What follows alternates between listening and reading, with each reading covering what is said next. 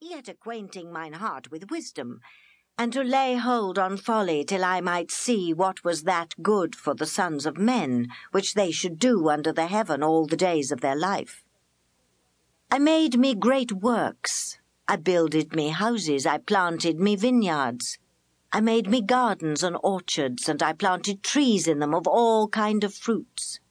I made me pools of water, to water therewith the wood that bringeth forth trees. I got me servants and maidens, and had servants born in my house. Also I had great possessions of great and small cattle above all that were in Jerusalem before me. I gathered me also silver and gold, and the peculiar treasure of kings and of the provinces. I gat me men singers and women singers, and the delights of the sons of men as musical instruments, and that of all sorts. So I was great, and increased more than all that were before me in Jerusalem. Also my wisdom remained with me. And whatsoever mine eyes desired, I kept not from them. I withheld not my heart from any joy, for my heart rejoiced in all my labour, and this was my portion of all my labour. Then I looked on all the works that my hands had wrought, and on the labour that I had laboured to do, and behold, all was vanity and vexation of spirit, and there was no profit under the sun. And I turned myself to behold wisdom and madness and folly. For what can the man do that cometh after the king, even that which hath been already done? Then I saw that wisdom excelleth folly, as far as light excelleth darkness. The wise man's eyes are in his head, but the fool walketh in darkness. And I myself perceived also that one event happeneth to them all. Then said I in my heart, As it happeneth to the fool, so it happeneth even to me. And why was I then more wise? Then I said in my heart that this also is vanity. For there is no remembrance of the wise more than of the fool forever. Seeing that which now is in the days to come shall all be forgotten, and how dieth the wise man? As the fool.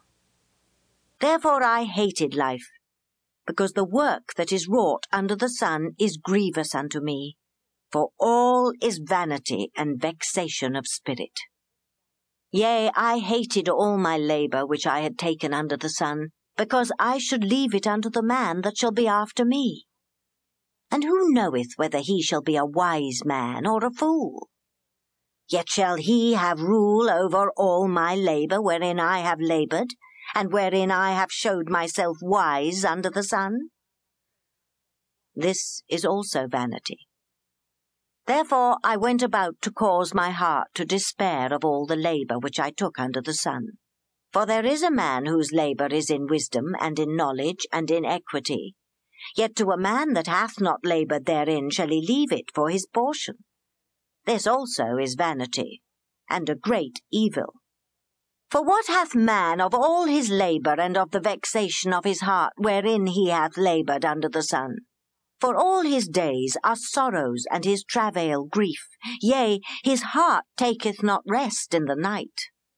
This is also vanity.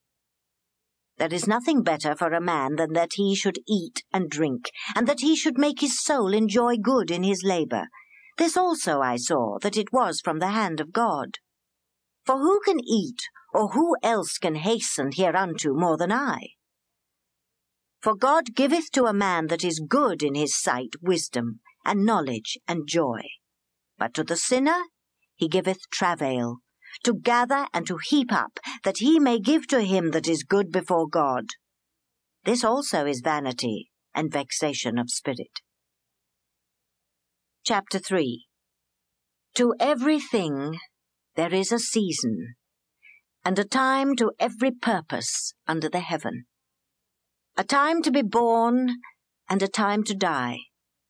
A time to plant, and a time to pluck up that which is planted. A time to kill, and a time to heal. A time to break down, and a time to build up.